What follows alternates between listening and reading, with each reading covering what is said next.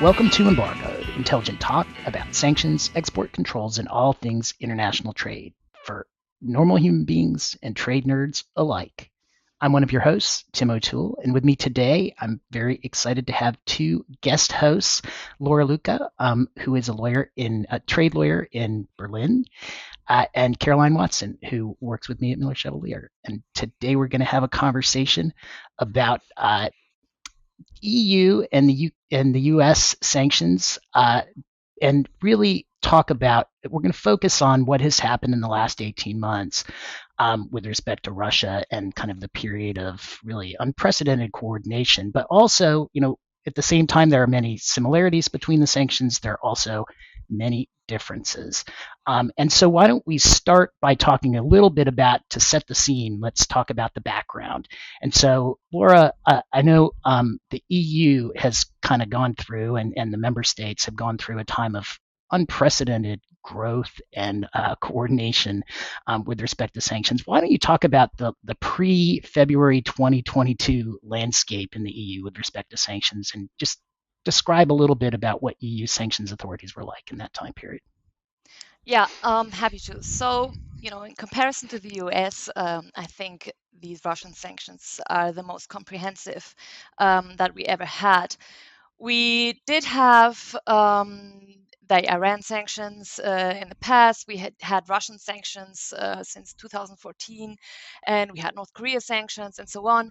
But none of those sanctions in the past have ever been as comprehensive as the sanctions are now. And so, not only it's not only a precedent for the EU legislator, it's also a very new scenario for all the economic operators and the local authorities that have to deal with all the applications and so on. So yeah, I think we're a few years behind the US what that's concerned, but we are catching up.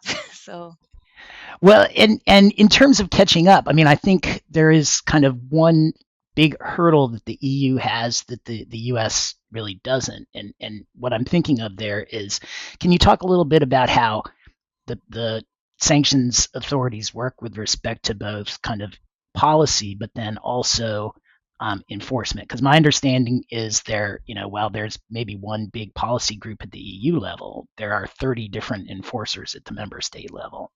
yeah, and that's exactly the issue. You have the EU legislator, and they're the ones who are implementing the sanctions regulations, and they're deciding about them. And with the Russian sanctions, we have seen those coming up almost every 2 weeks.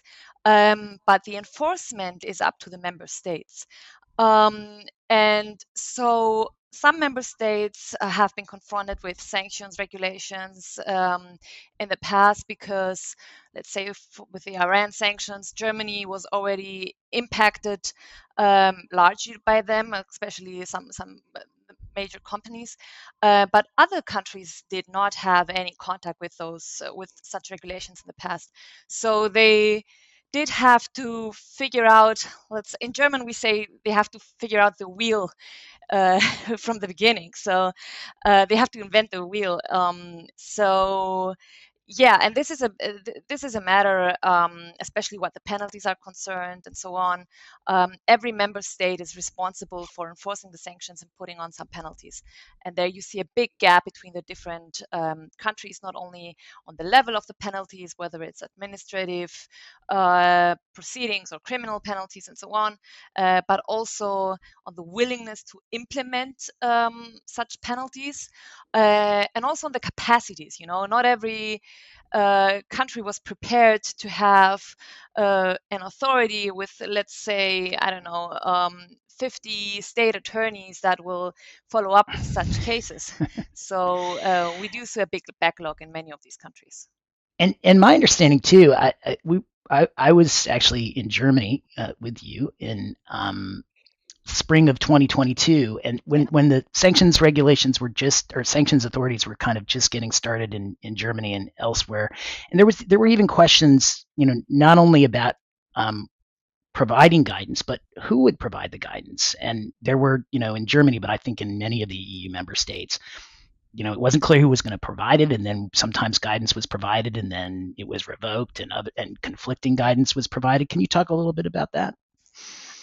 I'm not going to name the name of the country because I don't want to trash talk any other European countries. But I've heard about one country where the authorities recommend of going to the police if you need advice on the sanctions. And I've heard about other countries where the lawyers go to the authorities and say, hey, we have this unclear situation. Can you clarify it for us? And the authorities say, please consult a lawyer. And you're like, but I am a lawyer and I'm asking you because you're the authority. Um, so, it. I think you have so many issues on different levels. On the one hand, you have this legislation which came pretty fast, and there were mistakes in the wording in the translation, or it was unclear how to understand it. So the authorities had to suddenly understand what the EU legislator wanted to tell them, and give guidance on that to the economic operators, to the entities. But on the other hand, some authorities did try to do so. For example, in Germany, they did make a list of FAQs, but often those FAQs contradicted the FAQs of the Commission. So, which guidance do you follow? They have tried to adopt them, to adapt the questions that were contradicting each other.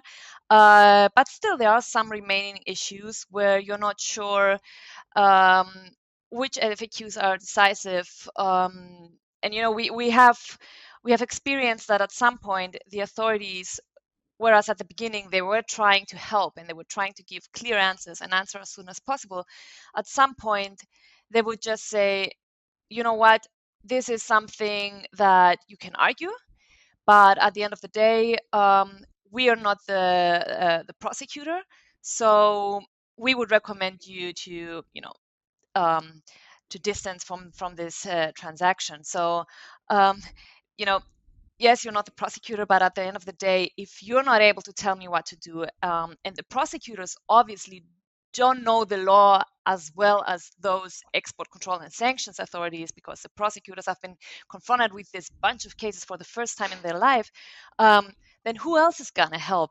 Right. Unless we go to court, but we want to avoid that, right? So, yeah. Yep. No, that's got to be just a really difficult situation for companies that are just trying to figure out what their obligations are to comply. Yeah. Caroline, why don't we turn a little bit to the pre 2022 landscape? And here we'll talk about the U.S.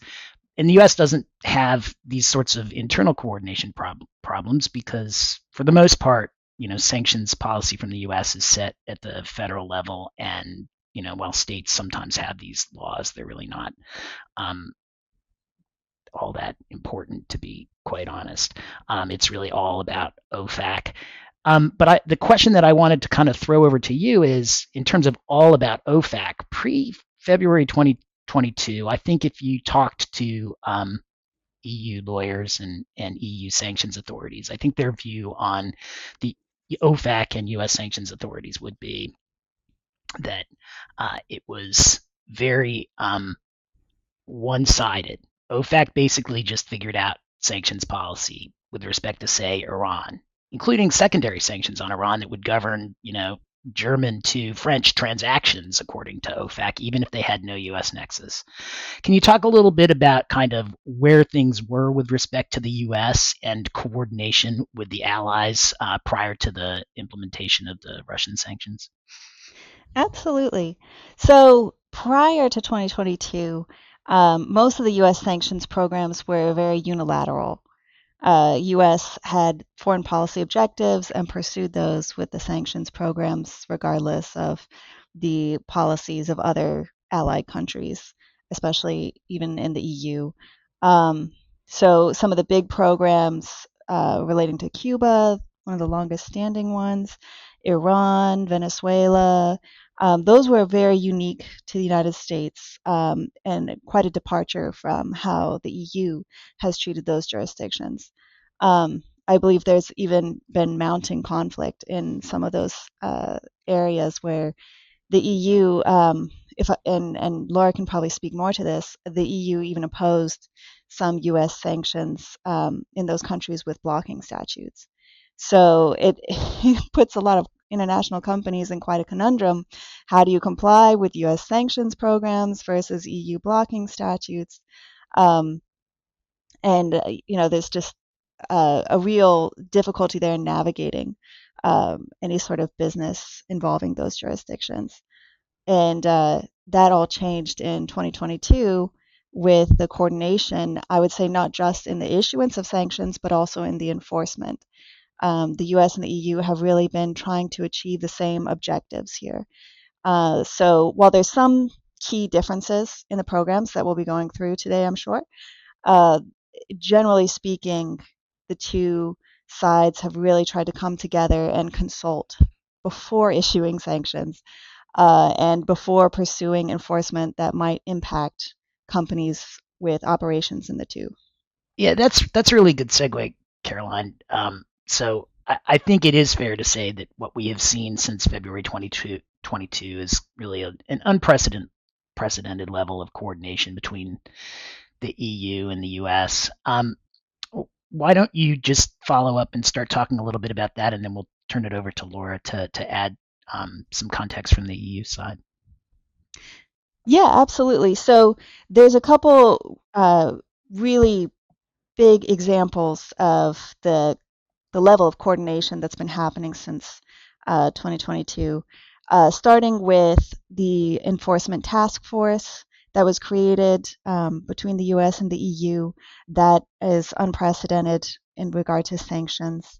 And while the impact of that task force may not be as effective as intended, there's opportunity there for it to increase. Um, then we have a couple other examples. The price cap sanctions has been a level of coordination and cooperation between the US and EU in a very difficult area regarding energy. It impacts both sides significantly, and they were able to come to an agreement on that and have an effective coordinated policy there. And even the way that, or the tools that are being used for this coordination, the G7 is being used as a forum to meet and coordinate on sanctions policy in ways that it never was before. Um, so those are just a few of the examples that come to mind with regard to the coordination there. And Laura, why don't you talk a little bit about the coordination from the EU side? I mean, from the US side, I think one of the things that just from an outsider observing, it does seem like a number of the member states and the EU generally are kind of building a sanctions infrastructure that looks a lot like what we saw OFAC build, probably 15 years or so ago, where they're really starting to build guidance mechanisms. You talked about it a little already with some of the hiccups, but it really does seem like these institutions are maturing and coordinating with the US and with them among themselves and with the UK in a way that we've never really seen before in the sanctions context. Yeah, definitely. I mean, as Caroline mentioned before, not only did we not have the level of US sanctions previously, but we even blocked some of them. But now with the enforcement task force, I think in total they were having over 58 billion assets frozen and seized just because the information exchange is working way better. And these are maybe numbers or information that you won't see made public as much, but I do think that in the background there is more information and exchange and experience exchange that we haven't seen in the past, especially what the experience is concerned, because the EU authorities have not been as experienced in investigating foreign assets and foreign individuals. So I think they have been learning a lot from the US colleagues. Um, and then you mentioned the price cap. This is also something I think we just followed more or less the US lead, and you can even see that in the regulation, because I think the currency for the price cap is in US dollars. So we just copy pasted it more or less, which is fine, because now if we have some questions on how to understand the EU law, we can just ask our US colleagues how they understand theirs, and then we can we could try and figure it out if it would be similar in the EU. If you Um, find any U.S. colleagues who really understand the price caps, let us know, because they've yeah. really been kind of a mystery to a lot of people. We had a whole podcast devoted to the podcast or to the price caps when they came out, but they still are very opaque, and so Yeah. but they do trace back to OFAC, so I guess we're the ones who are supposed to roll up our sleeves and figure them out. But I can tell you that from my end, it's not very easy. Sorry to interrupt. Yeah, no worries. Now, you know what? I actually had a client asking about the price cap again today. But other than that, I think most cases, or the cases that, or the clients interested in the price cap, may be less and less now because the wind down period is over. So, I think most of them have already adopted their businesses, and those who haven't, well, yeah, they're still trying to understand it, as you said. But then you also mentioned the G7, and I think that was a real big milestone in the whole process because if you think about it, it's not just the US and the EU member states and maybe also the UK that were meeting and then coordinating Russian sanctions, but it was also other third countries. I mean, the G7 took part in Japan, so though it was, you could see that it was more or less on a, let's say, more international Western level, and not so much just two authorities in the background or in the back office trying to figure out what to do with the Russian sanctions. So, yeah, that's That's a good recap.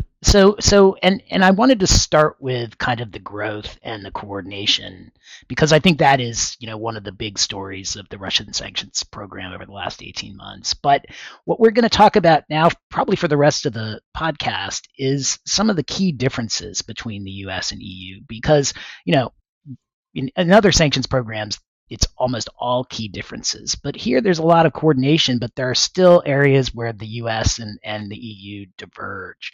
And so we've talked a little bit already about one of them, which is you have the centralized U.S. system with OFAC. You've got the EU sanctions that are left to the national governments in terms of, or there's a division where you've got the EU Commission issuing sanctions policy, but then the local governments have to sort it out. So why don't we move on to the question of jurisdiction? Because I know that in the EU for sure, and really in the rest of the world outside the U.S., there's been a lot of controversy over the last 10 years or so about the broad way that OFAC and the U.S. exercise jurisdiction over transactions that often seem to have little or nothing to do with the U.S. Why don't we start with Caroline on the question of U.S. jurisdiction and OFAC's view of U.S. jurisdiction, and then we'll turn it over to you, Laura, to talk about the EU jurisdictional theories and how the EU exercises jurisdiction and kind of where that stands today. Yep.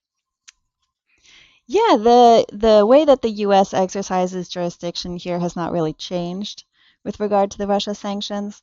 The U.S. has traditionally exerted legal jurisdiction under sanctions law extraterritorially and very aggressively. It does so when it finds, or OFAC finds, that there is some kind of U.S. nexus involved in whatever transaction or dealing that it's examining. And this is a U.S. nexus is broadly interpreted to include situations that might not be anticipated by a lot of businesses.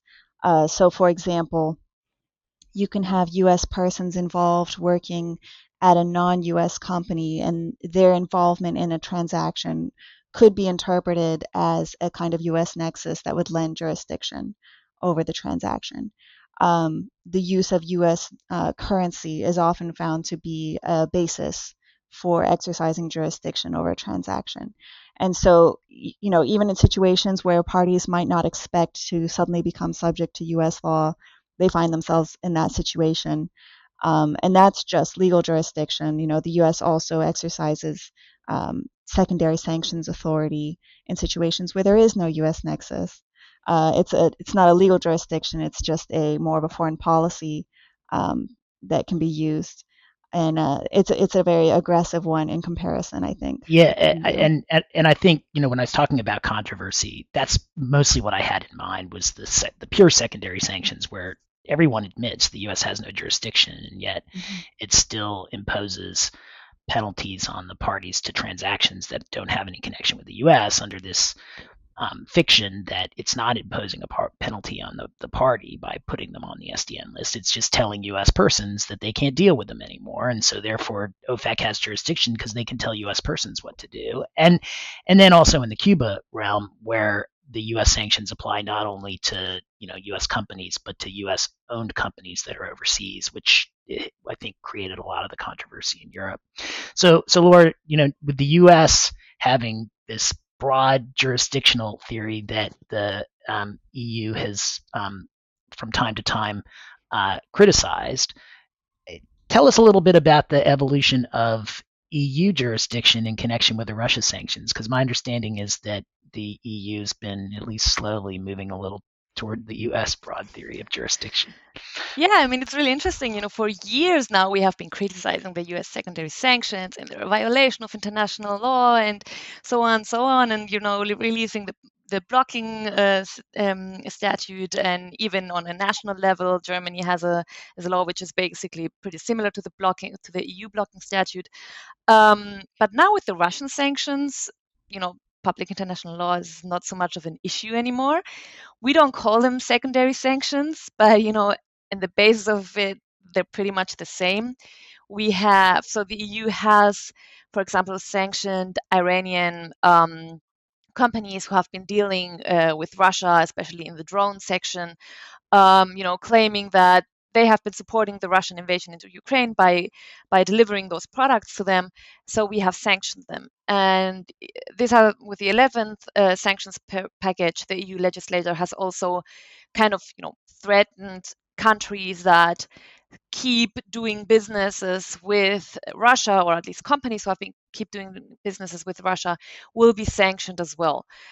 That list is still empty, so it's an annex, but there's no name in it. If you separate the Iran companies that have been sanctioned, but they have moved forward to that step, and then who knows, at some point that list will be filled up.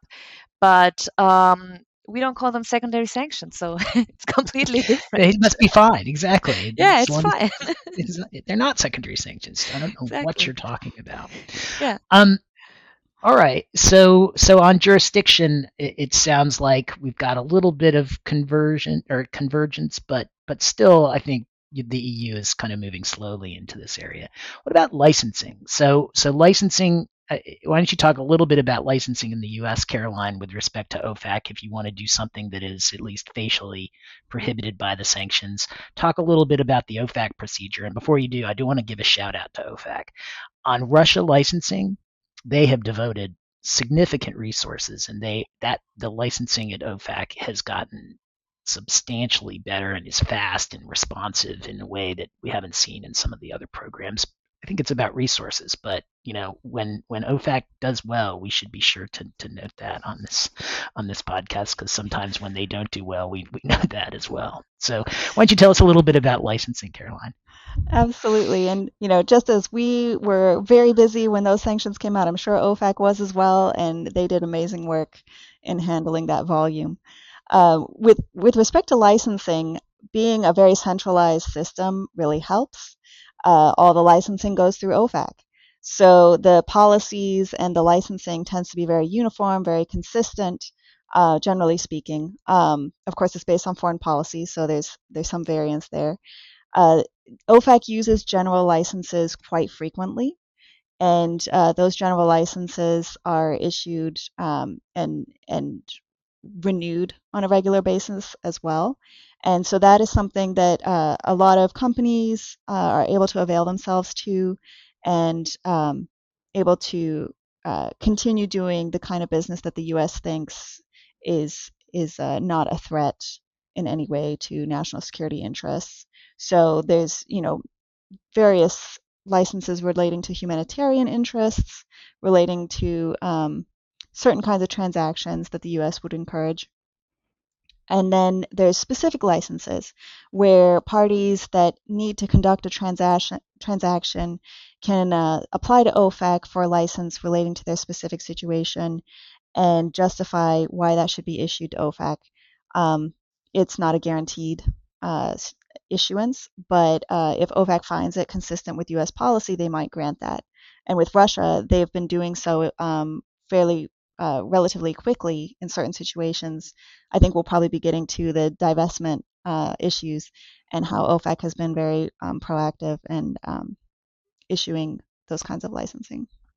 Yeah, no, I think divestment is a topic unto itself. But on the licenses, I will say one of the hallmarks, I think, of how OFAC has matured over the years is that they're, in my view, they do a very good job of anticipating where a general license will be needed when they're coming out with prohibitions, much better than they used to. And so the general licenses go into place at the same time the prohibitions go into place, so if there's a wind down license, but not just a wind down license, there are other types of licenses where they anticipate here is the sort of disruption that this prohibition will cause, and we don't want it to cause this sort of disruption. So we're going to have a general license that's going to carve out the areas that we're worried about disruption, and they do it at the beginning so that they avoid what in the past was sometimes the chaos that was caused by a SDN designation where they didn't realize that it was going to affect particular types of transactions. And so, 3 months, 6 months later, you'd come out with this new general license that would try and address that. But they've been very good, in my view, at anticipating it beforehand and getting the general licenses out at the same time. The one area of licensing I did want you to comment on as well. So my understanding is that to get a specific license, you have to have a U.S. connection.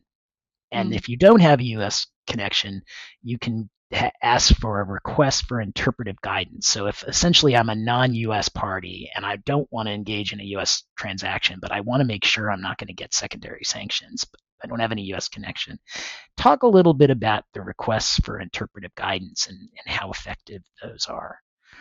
Absolutely. So when there is no U.S. legal jurisdiction because there's no U.S. nexus, a lot of parties may still be hesitant because of some perceived risk of secondary sanctions, and they want to make sure that everything is going to be okay with U.S. authorities. So in that situation, they might submit a request for guidance to OFAC saying, here is the transaction that we want to do. We don't think that there's legal jurisdiction, but we still just wanted to check with you to make sure that you're not going to be, against this kind of transaction, that you wouldn't see it as posing a risk of secondary sanctions.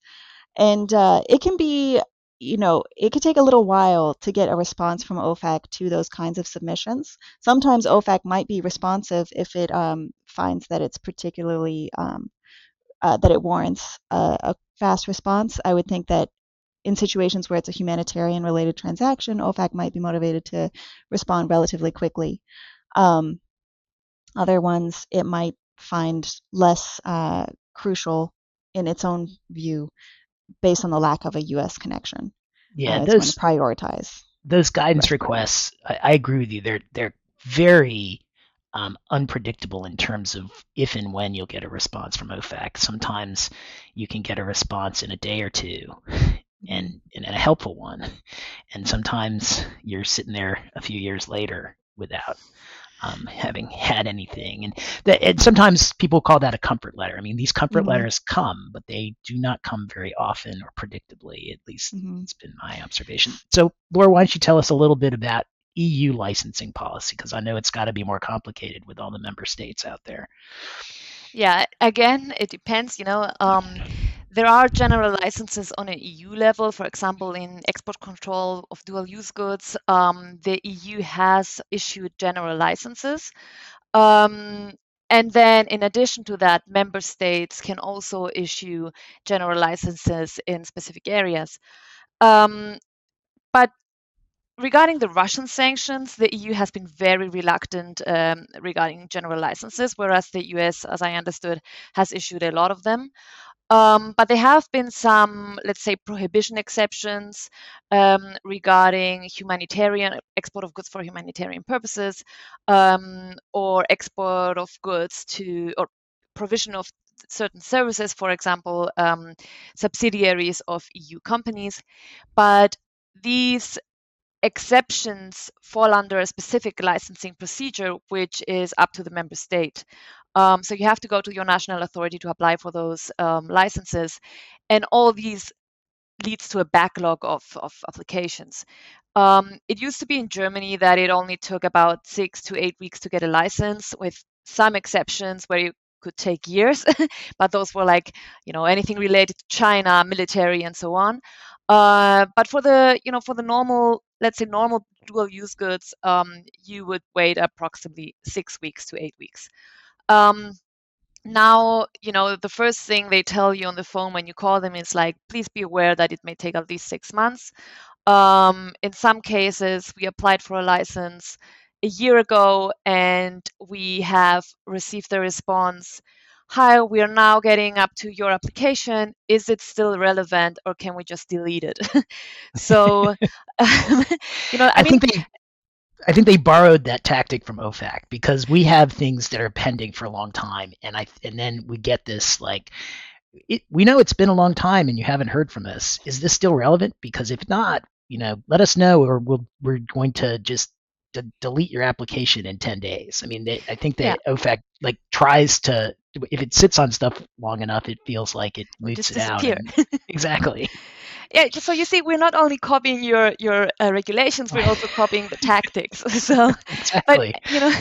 jokes aside, Coordination, right? yeah, coordination. And thanks to how things can go more smoothly, at least for the authorities. But jokes aside, I must say that the authorities have just been where they had like 20 applications maybe a week. Now they had several hundred applications a week. Right. And they don't have enough capacities. They don't have enough personnel to deal with these applications. And there was like a public plea by the president of the National Export Control Authority in Germany, where he said, we are trying to do our best. We are trying to respond to every license, but you would help us if sometimes you would just read the regulation. you know, some some applications are so unnecessary. Some questions are just unnecessary. So we are doing our best, but please just don't bombard us with all these questions if it's just a matter of reading the letter of the law and then clarifying it. So yeah, they are doing their best, and in some other EU member states, they have been confronted with these license proceedings for the first time, especially what sanctions regulations are concerned, because their industry was not relevant to such regulations in the past. So they had to, implement a new system, sometimes create a new authority. So the know-how wasn't really there. And I must say, for that, a lot of member states have catched up pretty quickly. Um, they're doing their best, I hope, even though it's not always the optimum result. Yeah. I mean, I think that is something that we just all have to keep in mind, and I know that it gets frustrating for clients who want an answer really quickly. And again, I think OFAC has done a really admirable job of moving quickly on the Russian applications, at least the ones that I've seen. But they are so slammed by all of these applications. And I think one of the things that OFAC has done, and it's my understanding, is that they've moved a lot of people over to the Russia desk Yeah. and away from some of the other programs. So we are seeing, even greater delays in some of the other programs than we saw before February 2022. But the resources are being moved to Russia, but still the volume is just overwhelming in the States. And I mean, you do see a lot of, and I think, to the extent that the head of the German export agency was talking about reading the regulations. I also think, at least if it's like the U.S., there's also a lot of client risk aversion because of the high profile nature of the Russia sanctions. So if there's even the slightest bit of ambiguity, even though we would advise that this is likely permitted by the regulations, but there's a slight bit of ambiguity, we'll have clients who want to go in for a license because they're not comfortable with any ambiguity at this point, and ambiguity is almost inevitable. And so I think that a lot of these license applications, at least from the US side that we see, are clients who, we know what the right answer is, but they don't want to take it for granted if there's any ambiguity, so they just go in and ask for a license, which increases the volume, unfortunately. Yeah, exactly. And I mean, it's what you said. They have moved, I think, a lot of personnel from the other licensing procedures to the Russian sanctions matters. What the German National Authority has done is that they have simplified the procedures of licensing in some other areas irrelevant to the Russian sanctions. And the hope is that this will create capacities, more capacities for the personnel to deal with the Russian sanctions applications.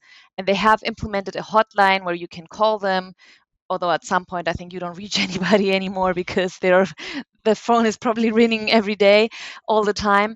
But they have tried to do so at the beginning at least, and they have implemented a Russian sanctions email account where you can direct them with just a simple question without having to go through the whole license application process. So yeah, there have been some steps. Yeah, no, I think it's really admirable, and we've noticed. If OFAC was wondering, we've definitely noticed that they have upped their game with respect to the Russian licensing.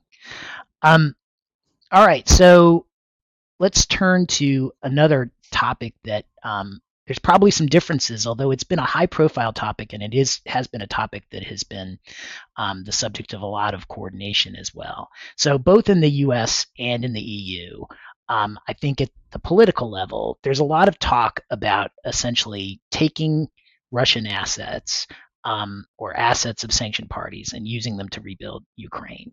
Um, and it's a good and understandable talking point in the sense that this is from both sides of the Atlantic viewed as a war of aggression by Russia against Ukraine. And since the point of the sanctions is to impose deterrence on that and to impose penalties on that, it's understandable that one of the ways that the hopes is that the US and the EU will use any assets that are taken through the sanctions to help rebuild Ukraine to essentially repay the costs of that aggression. It sounds good.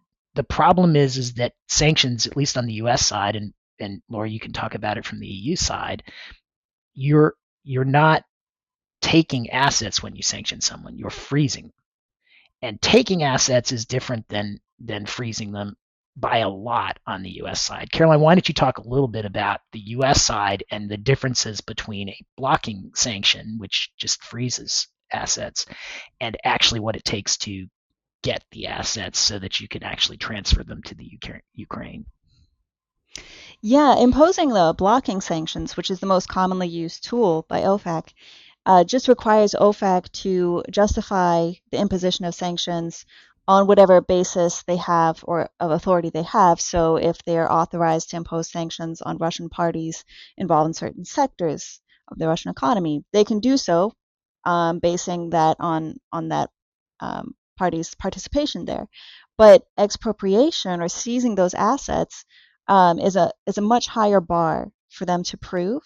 That would involve taking, first of all, that would have to involve some kind of alleged criminal activity on the part of the sanctioned person. And then the U.S. government would have to take them to court to obtain warrants or authorization to be able to seize those assets. And so without a alleged crime, there's not an ability to pursue that option at the moment, and so it's not very commonly done, and it is a very difficult standard for them to meet. Yeah, it just to flesh that out a little bit. So, what we see on the sanction side is someone will be put on the SDN list and their assets will be frozen, at least with respect to any U.S. connected assets.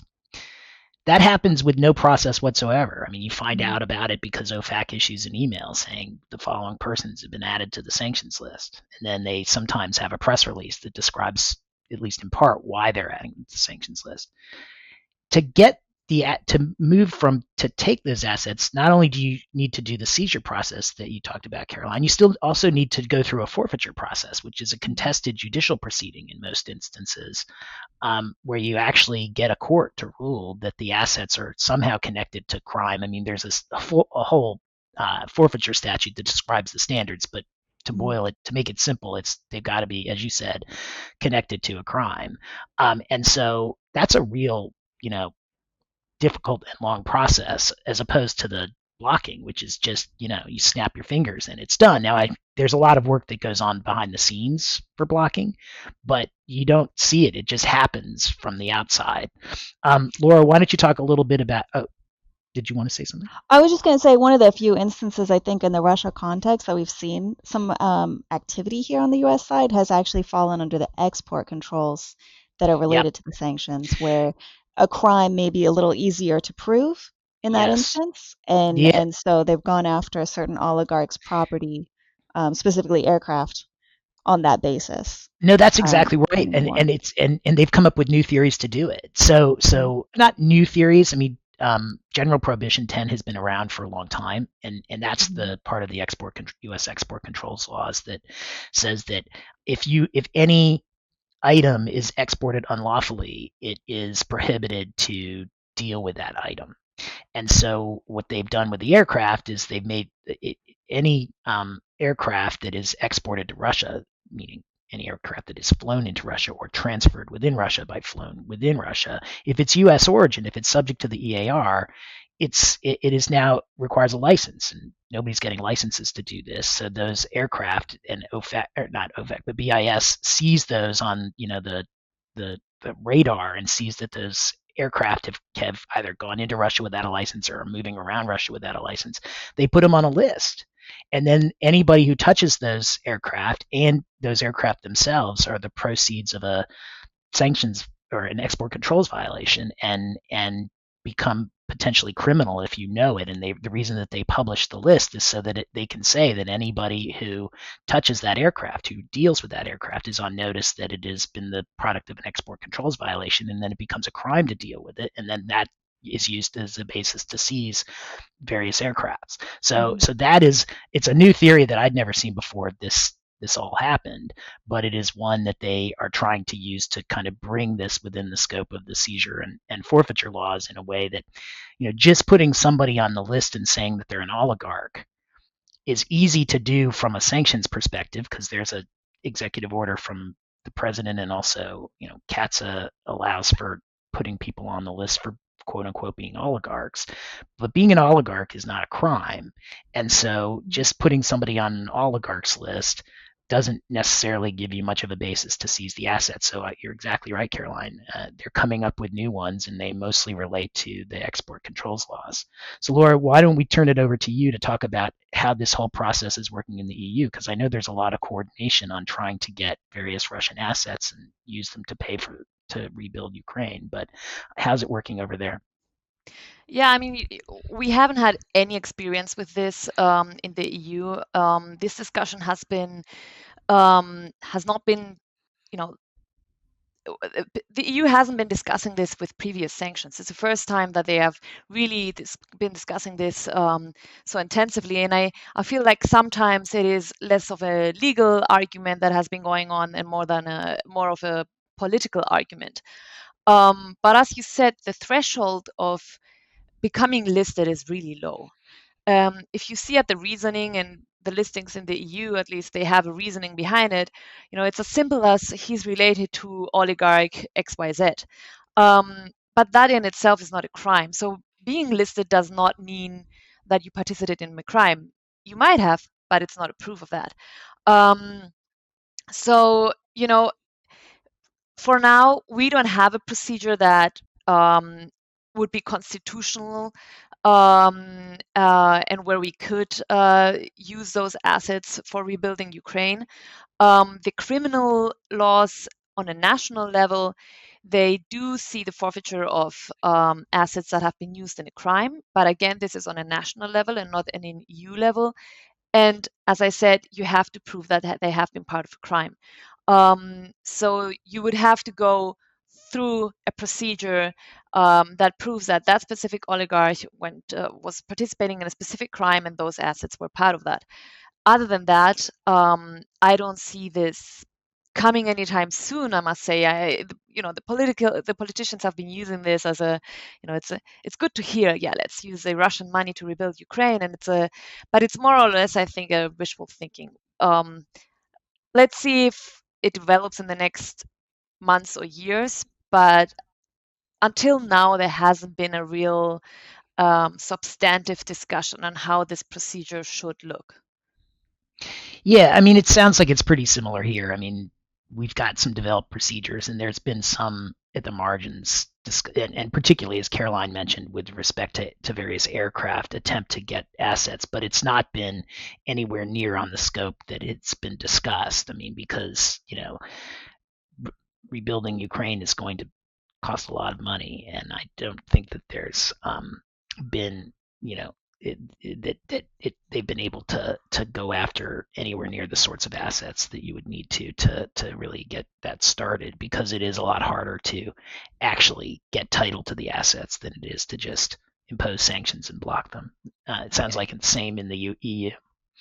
And you would have to, you'd have to give the persons influenced by those, which whose assets have been frozen. You would have to give them the opportunity to defend themselves, Yep. to argue that the assets have been frozen with no reason, and all this procedure would take up new capacities, new authorities, new Yep. procedures. So Yep. I think let's deal with the issues that we have now, and then we'll see after that. Well, on a similar level, I mean, we've been talking about this already a little bit. When someone is put onto the list, there really is no process beforehand, usually, at least in the U.S. side.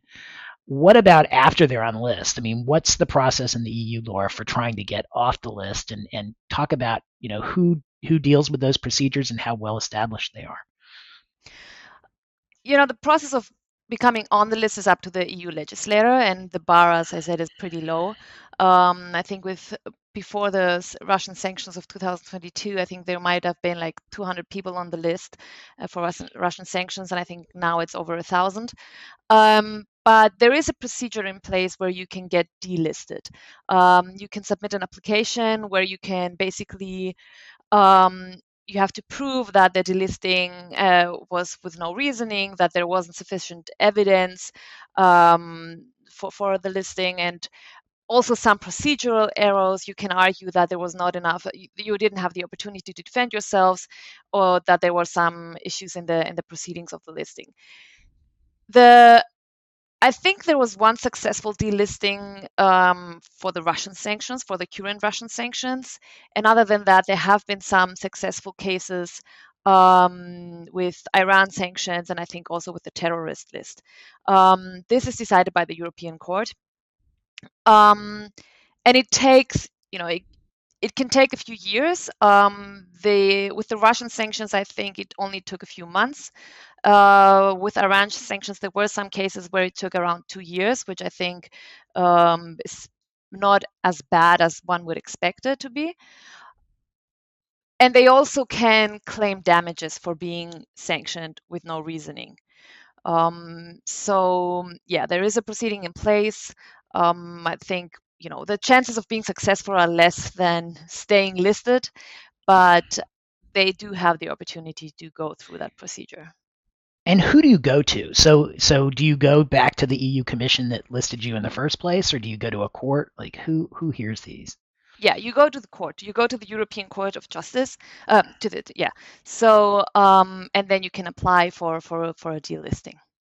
Got it. Well, Caroline, why don't you talk about the OFAC delisting process, because it is a little bit different, and I think it might be fair to say the odds are even more stacked against you. Yeah, as compared to what Laura has described, the process on the US side is not nearly as transparent and generally doesn't involve going to the courts. Usually on the US side, you can apply to OFAC to be delisted. And OFAC, says, here, submit your petition for delisting, right here. But what happens after that is very unclear. These applications can take a very long time. They can take years to receive any kind of substantive response from OFAC, and with very little contact during that time. And the factors that OFAC might use or what might impact their decision on that can be somewhat unknown as well. and a lot of this is because the standard for imposing sanctions is generally very deferential to OFAC in the first place. So a lot of it comes down to foreign policy. Yeah. As Oh, Laura go ahead. said, sorry, there's also, you can say there was a mistake in the facts, you don't have, the correct facts, and that kind of argument. But it still can take a long time to Well, process. and And just I'm go sorry, go ahead. ahead. No, go ahead. I'm not aware of any ability, unlike on the EU side, to seek damages in that context either. You might get off the list, but what you've suffered is uh, not going to be addressed. Right. Right. And I think OFAC tries to avoid the damages issue by, when property is blocked, the banks or whomever blocks the property is required to pay interest on whatever is blocked.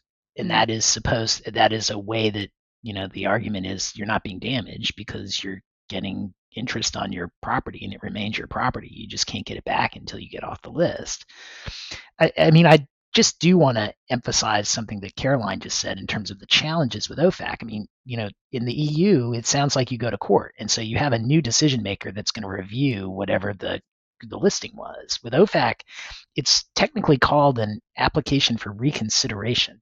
So essentially, you go to OFAC and you have to say either you got it wrong or even if you got it right, the circumstances have changed. But it's OFAC that gets to decide whether OFAC was right, which is, as you can just from saying that, you can see that you're not going to win very often because you have to convince the decision maker that they messed up.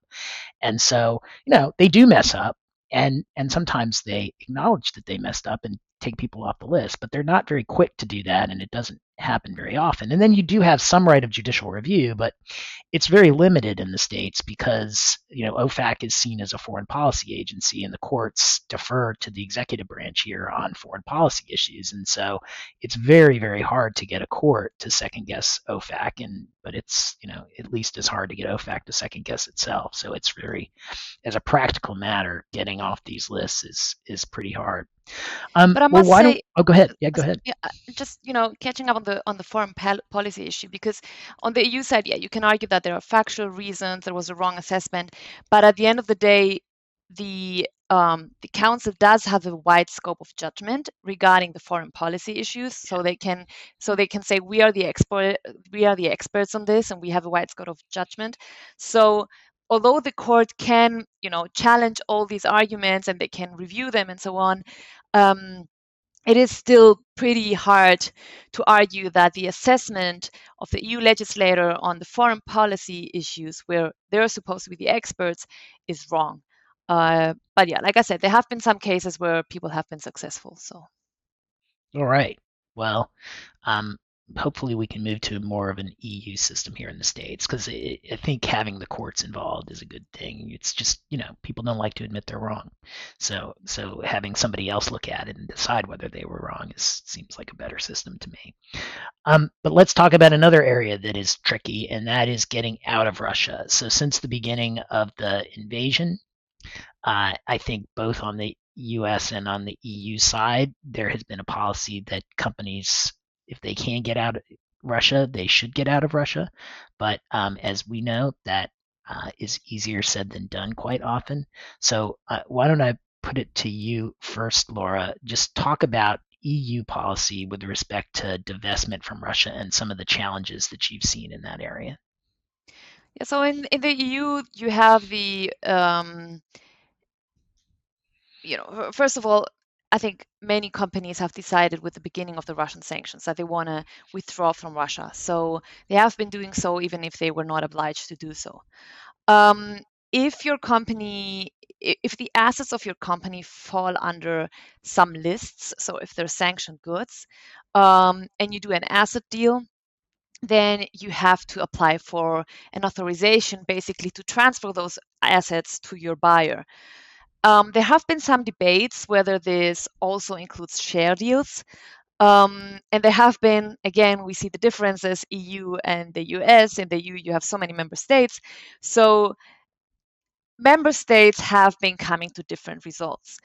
Germany has had a pretty clear position on this. They said share deals do not fall under it, even although at the end of the day, the buyer still gets control over the same assets and the same products, but share deals don't fall under it because the wording of the regulation does not cover it.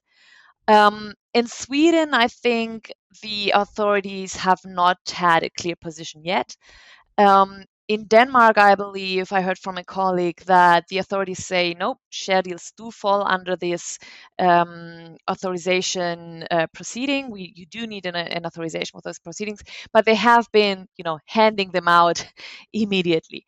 So, yeah, these are like, I think the basic framework of can I divest from Russia, and what do I have to do on a procedural level to do so? And then you have all the practical issues, how do I get the payment for the buyout? How do I get my products out of Russia? What do I have to pay to the Russian state to get my company sold and get at least a part of the price that I put on the sale. So yeah, at the end of the day, these proceedings have been dragging out for months most times. Caroline, why don't you talk a little bit about the U.S. side and kind of the dynamic in the U.S. where the OFAC and the administration favor divestment, but there's some hurdles. Yeah, they've definitely had a policy in favor of divestment and exiting the Russian market. However, there was a bit of a hiccup recently when the OFAC has issued a general license in the past that allows certain transactions with the Russian government, which is otherwise sanctioned, and the scope of that general license appeared to cover situations that might be implicated in divestment. So when a lot of companies started leaving Russia, the Russian government imposed some measures to make it more difficult to discourage divestment, and that included limiting recovery in those transactions to I think it's now about 50% of the value of those assets, and then also requiring the payment of what we call an exit tax. And that's a payment to the Russian government itself relating to the transaction, usually a certain percentage of that transaction. And whether that payment to the Russian government was authorized under the general license became a question for a lot of practitioners that were advising companies through this process. On its face, it seemed that this kind of situation would be covered, but then OFAC issued guidance to the contrary, explaining that the GL was not intended to cover those kinds of payments, and so companies really needed to analyze the situation to determine if a license was required for those payments. And that definitely threw a lot of companies for a loop in figuring out how to accomplish a divestment, which is already so difficult in the first place. As Laura mentioned, there's so many different sanctions compliance issues to consider in that situation, and so this just adds to that pile. Thankfully, in handling the situation, OFAC has been, in our experience, very swift in responding to applications seeking licensing or requesting guidance on this specific issue. And I think that speaks to their policy in favor of divestment in the first place. So they've definitely prioritized, sounds like similar to the EU situation you were describing, Laura, where companies trying to do this will receive generally the kind of help that they need in doing so. And I think that there's a similar situation on the export control side, which is definitely something that is tied to the U.S.-Russia sanctions, the high level of export controls. And in the regs now, it provides that while there's generally a policy of denial for export licensing in these situations involving exports to Russia, that when there's a situation of divestment involving companies from most jurisdictions, U.S. and EU, et cetera, there will be a policy in favor of granting that kind of a license application. And so I think that when these issues arise, thankfully, they're going to be easier to solve than ordinary because of that policy. Yeah, I mean, just a couple of things to add, mostly for the sanctions nerds who are listening, because I mean that was a great description of the whole process. I mean, these are payments to the Central Bank of Russia, which is a prohibited but not sanctioned party under U.S. law, just to make it more complicated. And they're often quite big. And so on the one hand, you've got, the U.S. foreign policy of, no payments to Russian governmental entities like the Central Bank of Russia, because for policy reasons, the U.S. feels like that is an entity that will help Russia get access to currency that can then be used to fight the war. On the other hand, you have this policy of divestment where you're paying this money so that you can get out, and the U.S. is trying to encourage U.S. companies to get out of Russia. And so it really was this area that OFAC had this kind of, on the one hand, they don't like the payment. On the other hand, they want you to get out, and they really tried to resolve that by favoring divestment, but exercising review over these payments so that in the licensing context, so that they can make sure that the payment itself doesn't have any specific issues that otherwise make it, undesirable under U.S. law. So it's been a very complex area because of all of these kind of competing policy concerns. And I think at the end we have to ask ourselves, what would the alternative be, right? Because, some companies left Russia or wanted to leave Russia due to moral reasons or political reasons, but some companies wanted to leave Russia because they couldn't send their products anymore. Everything was listed. So basically the business with the Russian subsidiary was, total unnecessary anymore. So what would the result be if they don't get the license from the authorities to get out of Russia? At the end of the day, they will just decide to leave the company there, free, just don't work with it anymore. But at the end of the day, the Russians will still get power or jurisdiction over that company if you don't operate it anymore. So, at least on the one hand, you want to divest and at least get some money for it. Otherwise, you will just leave it there and the result will be the same.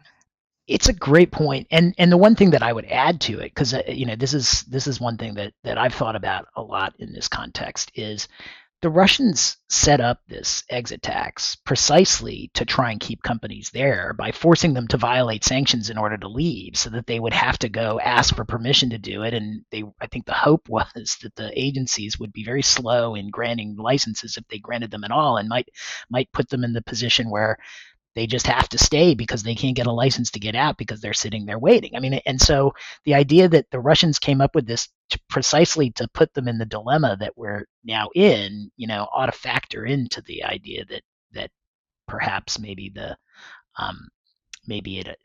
agencies ought to be thinking two steps ahead of that and not let essentially any manipulation of sanctions rules go on by forcing these payments that are going to keep companies there forever, because that's the whole point, right? The Russians have been trying to come up with the 50% limit on what you can recover, and now this exit tax, it's try and keep Western companies in Russia doing business there. And so if the sanctions are that manipulable, ultimately you won't be able to accomplish your policy goals. And so that was when the whole exit tax issue arose. It kind of arose out of the blue in the U.S. because the assumption was that this would be covered by one of the general licenses. And then when OFAC said, no, it's not, there was a lot of thinking going on about how this is going to keep, and I think it has, at least for a short time, because the licensing has been fast. It's kept companies in, but some companies may decide that it's too expensive to apply for a license, and it's just easier to stay. And do we really want them staying when they'd rather leave because the Russians have imposed too many hurdles to leaving? So it's we could probably have a whole podcast on the exit tax, but not enough time today to do that. So why don't we turn to the last issue that we're going to talk about today, and we're not going to have enough time to really get deeply into that issue either. But one of the things that I think the Russian sanctions have not caused, but they have exemplified, is this convergence between sanctions and export controls. For a long time under U.S. law, and I think under EU as well, there was a sanctions authority, and sanctions were mostly financial, but when it came to goods, manufactured goods and other items, those were mainly the province of export controls. And at least on the U.S. side, OFAC in the Treasury Department controls sanctions, and BIS in the Commerce Department controlled export controls. And until recently, I'd say the last 2 or 3 years, it was like they didn't really talk to each other that much. there's been growing coordination before that, but from the U.S. side, the last 2 or 3 years has been this kind of rise of export controls as a sanctions tool. So why don't you both talk about that? We'll start with Laura on the EU side, and then we'll turn it over to Caroline on the U.S. side. Yeah, I mean, the good thing is in Germany, the export control authority is the same that deals with the sanctions regulations, at least on the products. On the financial sanctions, asset freeze, we have the Central Bank of Germany, the German Bundesbank. But on the product side, you have the BAFA, which is basically the same for Russian sanctions and for export control sanctions, for export control regulations and sanctions regulations. But we do see like a mixture of the two regulations now. I mean, in the Russian sanctions regulation, you would see that they refer to the dual use regulation, which is an export control regulation. So saying any dual use goods are not allowed to go to Russia. Then you have products that have not been categorized as critical in the past. So because they're not dual use products, or they're not as critical, as we needed them to be in order to get listed. So they have had all these annexes. I think in total there are like 30 annexes in the Russian sanctions regulations, basically just listing all these products that are not allowed to go to Russia, which I think you would say they're not on they're on the commercial list, and for us they just weren't on any list. And they have been doing this with the customs codes, which has led to all these issues between customs understanding, custom regulations understanding, and sanctions regulation understanding. But I think that's another topic as well. But yeah, they have expanded the lists and have had a bundle of export control restrictions, sanctions restrictions, and so on, that you don't really keep them apart anymore, at least what Russia is concerned. Interesting. Interesting. Well, Caroline, why don't you talk a little bit about from the U.S. side? It does sound like there's a bit of similarity in the sense that we do have BIS that deals with goods from the export control side, and now mostly administers the export controls that look a lot like sanctions. But OFAC has a role to play on services, on financial services in particular, but also on a bunch of other transactions. And OFAC is the one that actually puts people on the list. I definitely agree that it's been a very unique situation where the use of the export controls as a tool has been very uniquely matched to the imposition of the economic sanctions by OFAC. Since 2022, in the beginning, we've seen the sanctions ramp up in order to exert more pressure. And I think the export controls on the Russia side have reflected that similar approach. They started at one level and they have increased and increased and evolved since that time, and may continue to do so. And I think that that's the sign of the coordination between OFAC and BIS in the U.S. But I think there's also I forgot to mention that I think this is an area where the U.S. and the EU have also had some coordination, is on how to impose these kinds of export controls to prevent the flow of technology to Russia, particularly technology that's seen as a threat. And in the U.S. export controls, at least, there are some references to allied countries, the EU countries, where we say, U.S. export controls are not going to apply in this situation when they're controlled by another authority. We leave it to them. And that's something that's fairly unique under the U.S. regulations. Usually export controls just apply. And so you can see that level of coordination there. It's unprecedented. With regard to kind of the level of U.S. export controls, they started a little lesser in 2022 in the beginning, and they've ramped up now to cover so many items, generally every item that's on the Commerce Control List. And then now it's expanded to a number of items that are even beyond that, similar to the EU. And it's also being, that list of items is being described using customs codes because there's no other codes to use. There's no export control numbers for these items. The list is currently at like 67 pages, I think, and that's like well over 1,000 items, including some consumer type products. Um, and so it's definitely a challenge. It's a situation where there's not a complete embargo on exports to Russia, unlike some countries subject to U.S. export controls. But it is very difficult to determine, is your product restricted for export to Russia, or even situations where U.S. export controls are more extraterritorial in covering foreign-made items that have U.S. content. The rules there have also been changed to become very complicated for Russia, and incorporate a lot more items that otherwise wouldn't be subject to U.S. export controls. Yeah, the one thing that has kind of been a part of the increased use of export controls is that the BIS from the U.S. side is incorporating these sorts of import principles. So customs harmonized tariff codes, the doctrine of country of origin and substantial transformation. All of this stuff is import law. Like I thought I was never going to have to learn import law. I'm an export lawyer. That's Richard Mojica's field. But now, you really do have to brush up on your harmonized tariff codes. I'm assuming it's the same from the EU side as well. That's how these restrictions are being categorized. Is that right, Laura? Yeah, exactly. It's categorized by the European Customs Code, which I think is basically what you call import law. Yep. So yeah, and this has so suddenly companies who have just been dealing with customs law, they now have to learn sanctions law, and companies who have just been dealing with export control and sanctions law, now they have to learn customs law. So and the same goes for the lawyers. That's So right.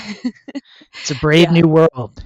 Yeah, and then and when we had the luxury good list, it was so extensive that we were wondering how this happened.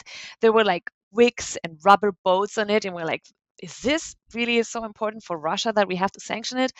But there was a rumor that basically the EU legislator just copy pasted the North Korean sanctions list.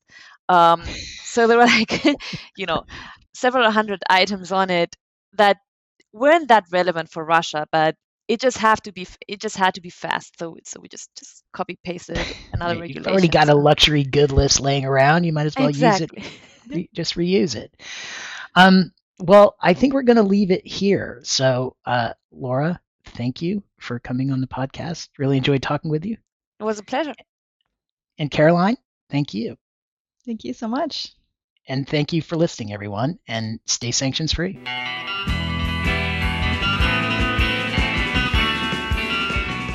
Produced by Heartcast Media.